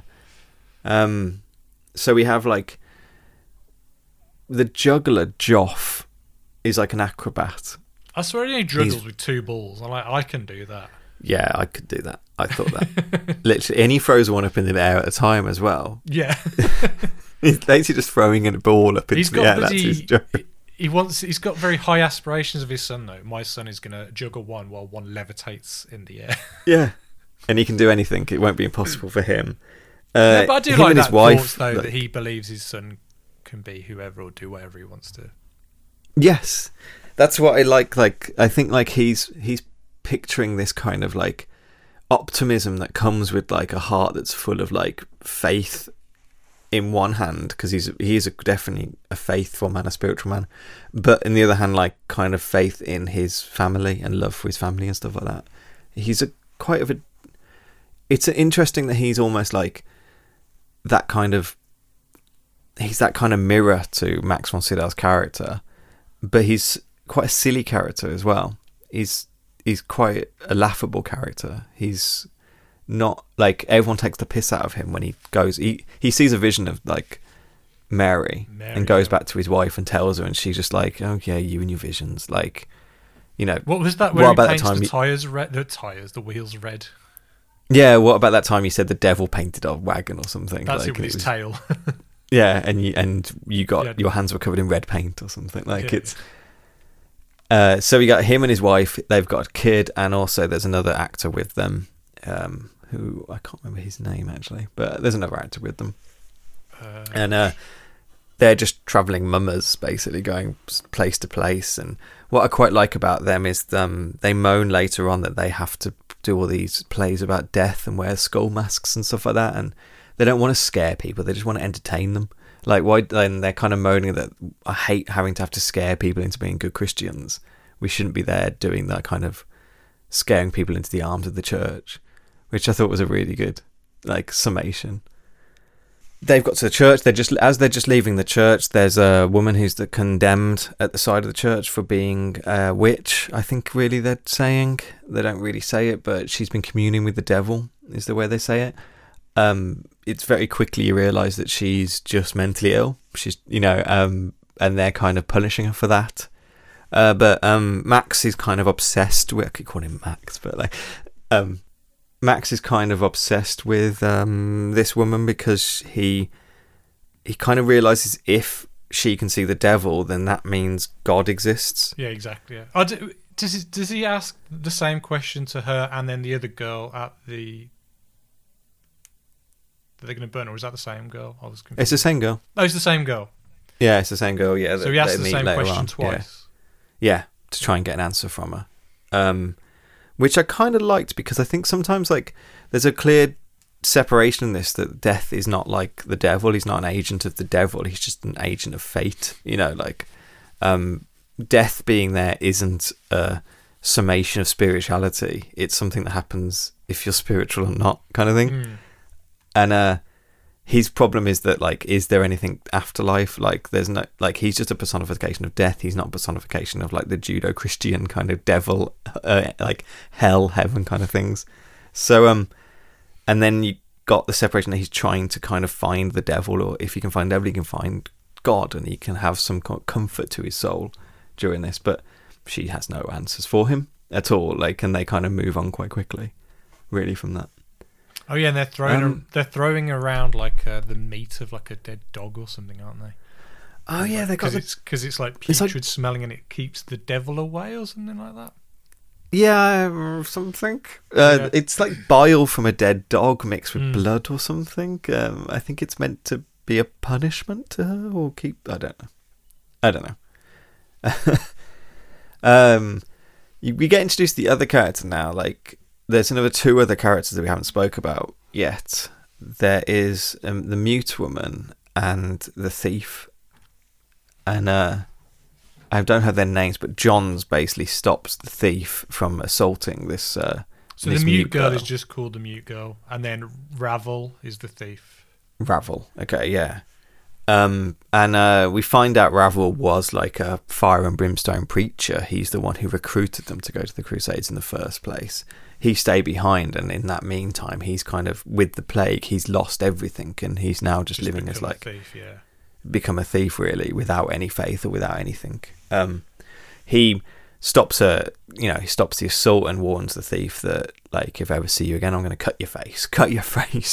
Don't you think though? John Squire looks like he kind of reminds me of a bit of Russell Crowe in like his Robin Hood era. Oh my god, yeah, because. That scar that he has along his head as well, that goes all the way from his eyebrows all the way up his head, with that shaved head as well, really does give that kind of Russell Crowe Robin Hood look. Which let's remake this film. Russell Crowe and who else did I say looked like Max von Sydow? Paul Bettany. Let's do it. Let's do a remake. And Death can be played by what's his face from Bill and Ted. Yes, okay. I'm sure we can do that tomorrow. Yeah, good. I'm sure it'd be worth. I'll see you on the set first thing, 6 a.m. Yeah, Squire's played by Gunnar Bjornstrand, who is like a frequent collaborator with Ingmar Bergman, like in I think most of his films, actually. I think Max von Sydow became quite a frequent collaborator as well, didn't he? Yeah, I think so. I mean, if you live in Sweden, I think you latch onto the greatest filmmaker in the country. Not? Like, why not? Like, So after that, we kind of introduced the town. Then they make their way into this town, and this town's been ravaged by the plague. It's been ravaged by like everything going on.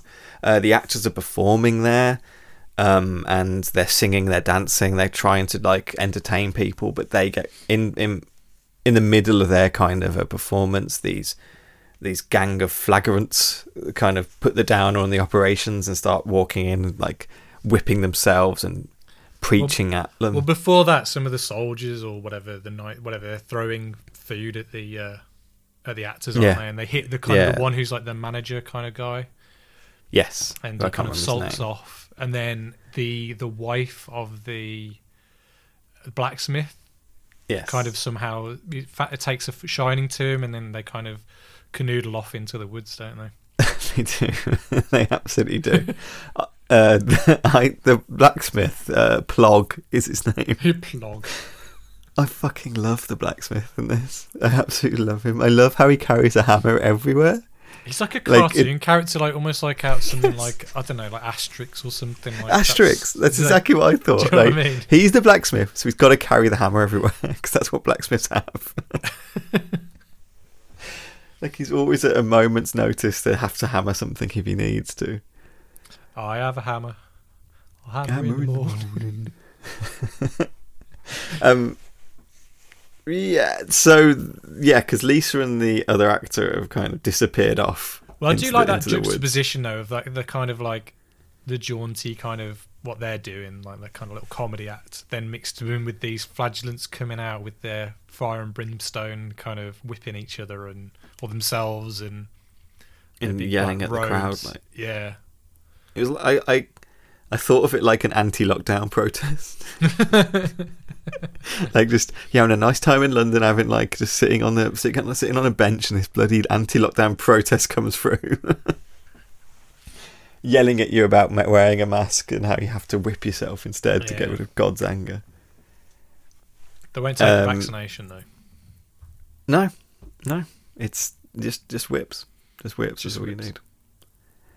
And we kind of get this kind of weird little story now, like that the blacksmith wife disappeared off. The blacksmith's kind of wandering around town trying to find his wife, and he's getting more and more depressed about it. I love this part of the film. We did miss the one bit though, where John Squire meets the mute girl, and he takes her on as his own like housemate. Oh yeah, I should have said yeah. And like she now joins a little band. Yeah. Well, he tries to kiss her, and she's like, "No, fuck off." And he's like, "I could have raped you." He goes, "You know, I could have raped you. You know, nice." Yeah, that was weird. He saves her from basically getting raped, and then instantly tries it on, and he's like, "What?" I will say this though, Ingmar Bergman. So they finally get to the inn, and the traders are in the inn. They're moaning they haven't sold anything because of lockdown. And they're talking about how the fact that all the people that should be buying from them are dying in fire and stuff like that, and burning themselves. And the blacksmith's still wandering around, going like, "Has anyone seen my wife?" And the thief tries to sell like a bracelet that he stole to. He stole the dead body. And Joff's like, no. So this obviously kind of ravel up the wrong way, doesn't it? I guess. So when he kind of sees an opening of the blacksmith talking to Joff about him being his wife going off with an actor, he's like, "Oh, you're an actor though, aren't you? Aren't you? Yeah. You." And that causes a fight to break out. They start bullying Joff. They make him dance like a bear. What's going on? I thought he was going to get on fire because that table looked like there was fire going up on it. There definitely was fire on that table. I absolutely wondered why there was a fire on that table too. No one seemed concerned about it. There was just, of course, that's where the stick of fire lives. But yeah, like he's dancing, they're bullying him. He ends up, as Johns comes into the inn, he stops them bullying him, sees the thief, sees Ravel, and cuts his face in a very swishy manoeuvre as well. Well, it looked like he stabbed him in the eye. And it's, yeah, it did. What was quite brutal, there's no sound effect really. It was, and I was like, well, that's probably how it would be like in real life. You wouldn't hear like a... Yeah, it's true. Yeah, it's true. It's like that story of like, have you ever seen the making of Return of the King? And what's his name? Christopher Lee. His character gets stabbed in the back. Oh yeah. And Peter Jackson goes, "Oh, when you get stabbed in the back, I want you to do like a ah." Oh, I know. Yeah. And then he's like, "Peter, I have actually stabbed a man in the back." And a man does not go, "Ah!" They literally go, "Oh." So that's what he did. Anyway. Oh, yes. Because he was in the war. You don't get that caliber of actor anymore. Because he fought in World War II, didn't he? I think he He could have did? been fought in World War One. To be honest, he's that old. Probably. He probably did both of them. Well, it's a funny thing watching these films in the 50s and you're like, all these people probably fought in the war. Oh yeah. And like, I had to look up Gunnar Bergerson, the guy playing Johns. I had to look him up because I wanted to know if that scar on his head was makeup or real. Because I was like, that looks like it could be real. Bjornstrand Like, or something like that. yeah, it's not real. But I was just like, it's a possibility with these people. They've just fought through like World War II and now doing make believe. Where are we? He cuts his face, ever see him again, and we kind of cut then to the Antonius is having his chess game by some cliffs, and the wife of the actor and her child are just kind of having a picnic basically. And this is like the moment in the film where there's actually quiet and like contentment, where Antonius kind of gets invited over to get to the inn, and they share strawberries and they share milk, and they talk about kind of love, and they talk about kind of nice things. And then I'm going to remember eventually, this moment. He's milk and strawberries. He goes, I'll carry this memory between my hands as if it was a bowl filled with the brim with fresh milk. It will be an adequate sign. It will be enough for me. Like he said that, like when he first plays a game, he plays the game with. I don't know if it's at this bit or earlier on when he's playing the chess game with Death. That he says he wants to have a noble act before he dies. Yeah, he wants something to fill his soul. Because he wants obviously something to, offers these guys to come back to his like castle or wherever he lives. Yeah. Does he think that that's his noble goal to keep them away from the play? Because obviously his noble goal is later on that he I think at this point he's thinking if he can keep some of the love he's seeing between this family with him, then maybe that'll be enough for him to face like the afterlife. He'll be happy to not know if God exists or not because he know that there is real love in the world, I think is what he's saying now.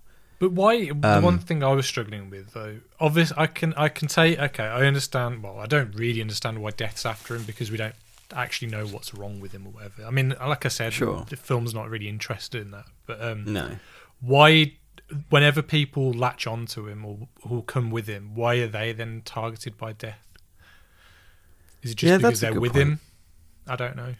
I guess it's to see different people's perspective towards Death and how they all react to it, I guess, as well. But yeah, and I think in some ways it's like because like Block was selfish and decided to prolong his death, it meant that it took in others into that world. Right, okay.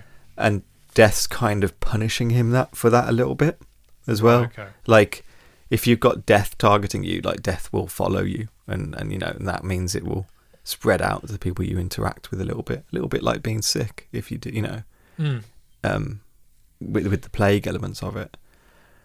I think that's what it was. Anyway, that was my kind of reading of it. As you say, the film's not that interested in that. It's you just have to kind of accept it almost, don't you? Like it's like I told you off mic, I literally finished watching this about 30 minutes before we started, and I think it's one of those films you kind of need to digest a little bit longer, I think, before you I have been sitting with it for a couple of days. I can't. Yeah, so they have like this happy little bit. The blacksmith's there. Is the blacksmith isn't there yet. It's just the actors. Because he comes back with the bracelet for his wife. It's just John's, and it's the mute girl, and it's Antonius as well. And he invites them all back to his castle, like you said, yeah. So they're setting up the next morning, aren't they? And at that point, the drunk Block comes out the pub and says that he wants to come for a walk through the forest. I love this bit when he's like, "Give me a hug, little brother," and he's just trying to chase John's around, and John won't have any of it. Like, because that's it. Because just before it's a wonderful scene where Johns and the blacksmith make friends in the pub, and the blacksmith is crying about his lost love, and John's very cynical about kind of what love is. He doesn't really have much time for women. Like I think earlier on he talks about that he has a wife, but he's like, I hope she's dead already and not there when I get home. And it's like, you're a nice guy. He's kind of like, love isn't worth being upset about. I think he says love is the blackest of all plagues. What does he say? That love is another word for lust or something like that? And yes, yeah. The only pleasure from love would be to die from it, I think, or something is one of his phrases. John is a happy fella. But he's just so cynical, but he is kind of like fun. John has like a weird energy in this film that I really love. because he sings watching songs and stuff like that. And yeah, I like that though. When later on he's like, Joff is like, I've got a song that I'll sing, and his wife's like, no, don't do it, don't play it in front of them, We'll just make them angry or something like that. And Yeah, John's is song. like, I have a song about death. I don't think you want to hear it though. Or something. And so later on, they're kind of marching through the woods together. The blacksmith have joined them as well, and they managed to bump into the other actor with the blacksmith's wife, Scat and Lisa, in the forest.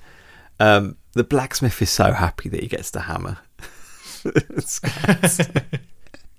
And they have this wonderful scene when they're arguing and trying to outwit each other, and the blacksmith is very, very dumb, and the actor is very like witty.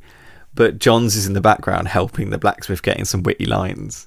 He keeps like feeding him more lines. Yeah, but he's also doing commentary to everyone else. He's like, like the actor's got him now or something. Do you know what I mean? Like, he's won him over or something like that. There's one bit when he says like he calls him a perfumed dung heap, and and the blacksmith says that, and then the blacksmith on his own says, I'll blow you down to act as hell with one great fart. And Johns congratulates him for thinking of that on his own. He's like, oh, well done, that's a good one. Like, and then he kind of turns to the other people and he goes, when we were crusading in the southern lands, there were these giant beasts that looked like humans, but they were apes. And everyone else goes, yeah, and he goes, well, I'm just mentioning it, just a comment, like. And I was like, I liked Johns in this. I thought he was really funny. Like, he was a good inclusion to the gang. Lisa basically says, look, I won't go with Scat. Like, I'll go back to you, Plock. And, she literally runs around the whole of the wagon to get back to him. Like, she could have just walked like one step forward. It's like, no, I'm going 360 back to where I was before, or 180 or whatever. And like totally, he's like, murder him, kill him. And he's like, I can't kill him because I kind of like him now. Yeah, I get along now. Actually, I quite like him. So Scat does this like fake suicide, which he thinks he's like, he just pretends to stab a dagger into his chest, and the blacksmith totally buys it, and the group does everyone else buy it, or do they know that he's faking? I don't, because they say like an actor's death or something like that, don't they? Or yeah, I think it's only the blacksmith that buys it, I think. Right. Because he does say to himself, look, I'll just have a rest here for the night, and then in the morning I'll catch up with the others, like. So he climbs a tree to have a rest. Because I assumed once that happened, that the blacksmith and his wife would go off and he'd go back with them. That's what I thought was going to happen. But apparently the blacksmith and his wife are now part of this gang going to this castle for some reason. But like you said, though, you have that great moment though when he just comes along with the sword. That's like out of a cartoon, though, isn't it? Where someone's up a tree and like they've got the axe underneath and they're like. And the guy up in the tree is like, oh, someone's doing some woodwork. Where's that coming from? He's trying to look for them. Like, yeah, oh, wait, it's my tree. Like, it's very, very Looney Tunes. Like, they camp for the night. The other guys camp for night after the tree comes down. And they... Oh, well, I guess you see the woman being executed first before they help for the night. They help get it across the water, and then... I think Johns is more willing to kind of kill everyone to save the girl, aren't they? But I think, but Block is more kind of willing to let it happen. Like, he tries to speak to her first, doesn't he? About he tries to talk to her about Satan. She's like, he's behind you, turn around or something. He goes, I see nothing. But Johns gives her some herbs that he says will numb the pain. Or I think it's like a nightshade or something like that. I think it's meant to actually kill her. I think that's what it is. Like, he saves her suffering, which seems to be his kind of role in this, is that he doesn't believe in like human suffering, really, even though he doesn't really believe in life either. He's a proper like nihilist, really. But yeah, at this point they camp, but before they manage to go off for the night, the thief comes back, and the mute girl wants to. He's now got the plague. Apparently, it's quite quick moving, but John stops the servant girl giving him any water. He says it's completely useless. There's no point giving him water. He won't actually nourish him. It won't make him feel better. Like, and they watch Ravel just die alone, basically. I mean, I know it's because it's black and white and it's in the 50s, but like the way this was shot did feel a lot like Rashomon again. Yeah, I mean, it did, didn't it? The way Yeah. it was shot but again, that's probably just a result of it being in the woods and it's black and white. But In a clearing in the woods, sure. Yeah, like this is kind of when the narrative turns. This is now action in terms of this film gets them to action, really, because they camp for the night and Antonius sits down once again to have his game of chess with Death, and throughout his journey, like Block has kind of seen like enough. He's seen this humanity, he's seen this love, he's seen that he's got something he can care about, that preserving like that love in this world is good enough to fill his soul, really. the fact that he's got a wife, you thought that would have been enough, but apparently not. Yeah, there's a weird thing. That's why I kind of wanted to watch it again, because he talks about his wife at another point in a kind of like, I don't think he talks to her almost like she's dead. Well, which is, I was surprised when she was alive. I assume he's that young when they got together and when he left for the Crusades, that it's almost as like he's not been, like he doesn't really remember her, I guess, or kind of has a very... Yeah, maybe he's been away for a decade or something, or... Yeah, it was definitely something up with that, which I thought was going to be more of a plot point later, but it wasn't really. But yeah, he looks over behind Death and he sees his family of Joff, his wife, and the son, and he realizes that he kind of wants to preserve this kind of save them almost, really, because Death basically saying if they stick with you, I'm going to kill everyone. You know, I'm going to kill everyone around you. Is who's going to go.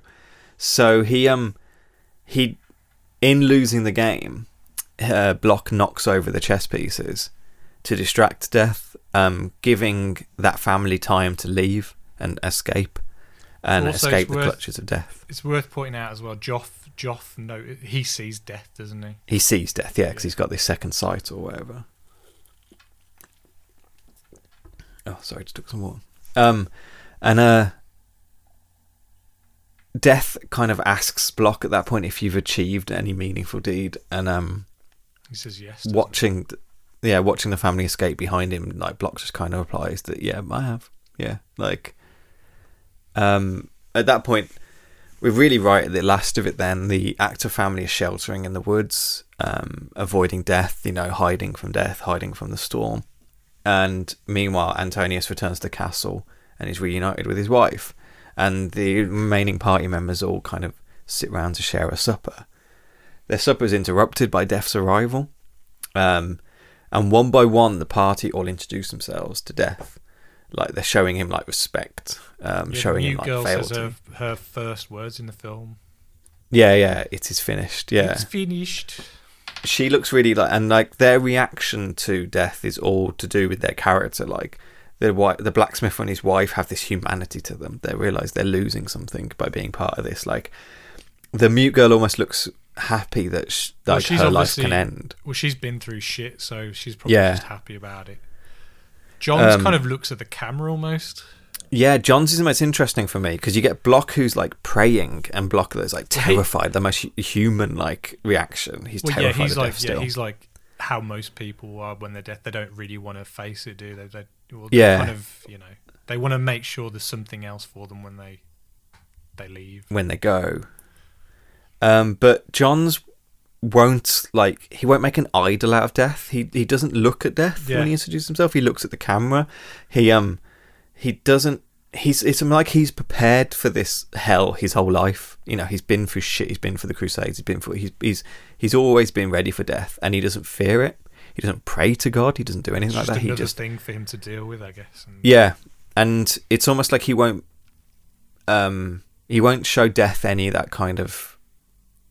He won't show him that he's scared of him. He won't make an idol of him. He won't pray to him or anything like that. He would just treat him as another aspect of his life, really. And yeah, that's kind of the last we see of them.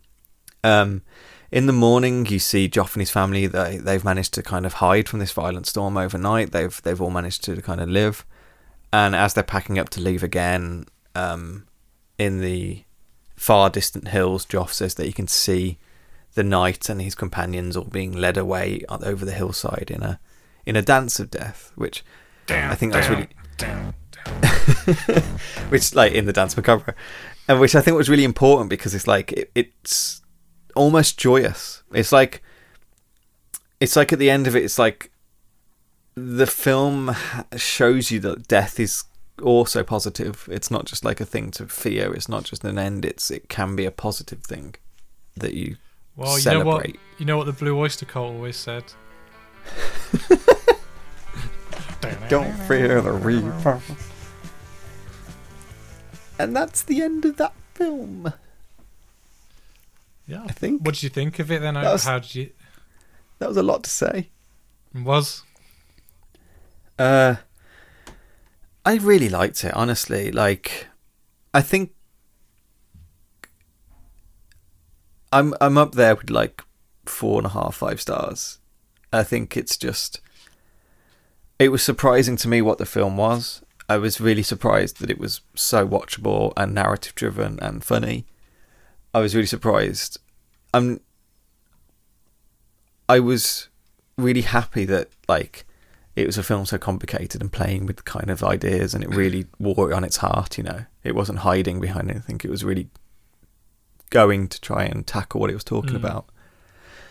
And more than anything else, I did find it really watchable. It was really watchable, really. And you know, adding it all together with the performances, all the performances are good, but especially Max von Sydow. The look of it, just the way each scene looks like you know, I've said it before, like a wood carving sometimes, just like this, or like a stage show or something. They're very just like emblematic kind of little sets and lighting and shots and stuff like that. It's a remarkable feat to do this on a budget in 35 days. Yeah, it wasn't a disappointment to me. I know, I can see why this is always up there as like best film ever made kind of stuff, you know. It's a huge thing, and I can see why it always gets on that list, and I can understand that and agree with it, really. Like, I think if I'd been able to see this at a cinema, it would have been an even better experience, really. Because it's not a slow film, it's quite fast paced, and I think I would have loved being able to sit in a dark theatre and watch this, really. Yourself? Pretty much just to echo exactly what you said. I mean, yeah, it looked great, great performances, and just like I said, like it's a film that you think is going to be a bit of challenging to watch, and while it is, it's also it's not punishment to watch. It's actually really enjoyable at the same time. Yeah. Which I was not expecting. I was kind of expecting. No, not that I thought it was going to be a chore, but like I thought it was going to be more like homework, kind of watching. Yeah. But it wasn't, and I was really pleasantly surprised by that. I was expecting to be confused by it more than I was. I mean, we've spoke about some of the confusion in the narrative, especially about it, but it wasn't a film that like I finished and I just was like, what the fuck was that? Like, it wasn't, you know, I didn't need to Google the ending to find out what happened or something. I think the only confusing part is like, what do they die of? But like, as we said, it's not really a film that's bothered. Like Like, that's not what the film's about. It's not about what they die of. No, it's about what the journey is. It's a bit, you know, why are they all bothering to go to the castle and stuff like that? It's just a bit, it doesn't care, you know? It doesn't care about that. Like, it just cares about the fact. I did like that set, though, when they get to the castle. I did like the exterior of that set. It looked pretty cool. Yeah, absolutely. It almost I like the little like shots of the drawbridge. Like a stone wall that they've carved a building inside of. It was weird. It was weird. I mean, we haven't really talked about like Ingmar Bergman as like a director. He's like 1,000. I can't remember. He's got 60 odd films or something like that. Yeah, he's got a filmography. This was like his 13th film, or 17th film, I think. This is 17th. I know Wild Strawberries come out the same year as this, which is like, I know like 3 films from him, and one of them is Wild Strawberries, one of them is this, and the other one is Persona, is the only other one I know by him. But I'll be checking more out. I think I'm interested to watch more of his. Definitely, it's someone I would like to know what else he did. Really. Yeah, same. So, I mean, it's worth noting as well. Gunnar Fisher was the cinematographer. He lived to a ripe old age of 100. Wow. And then music was Eric Nordgren. Nordgren. Yeah. It wasn't full of music and stuff in this film. No, but it had some ambient stuff and like it's only a bit, but yeah. I think a huge career, you're right. I think like Akira Kurosawa and John Ford. I think Bergman used a lot of the same people, so these two guys worked on a lot of their other. So yeah, this guy did the music for Wild Strawberries as well. Oh, cool. So what we talking about next week then? I don't know. I always say this. Next week is good. Next week we are returning to a fan favourite. It's not a fan favourite. It's an Adjust Your Tracking favourite, a best friend of ours, Mr. Orson Welles. Hey. And it's we're dealing with Touch of Evil. Oh, is it Touch of Evil? Noir. Yeah. And I believe our friend Natalie will be joining us as well. Sweet. So that'll be really good. But yeah, Touch of Evil next week. Orson Welles is back, baby. Right, well, thanks for listening, everyone. Please don't forget to rate, review, and subscribe on whatever you listen to us on, be that Amazon Music, Apple Podcasts, Spotify, Stitcher, YouTube, all that bollocks. Please follow us on Twitter. We are at Adjust Your Track with a Y on, not your. And yeah, don't forget, if the pitch is bad, always adjust your tracking.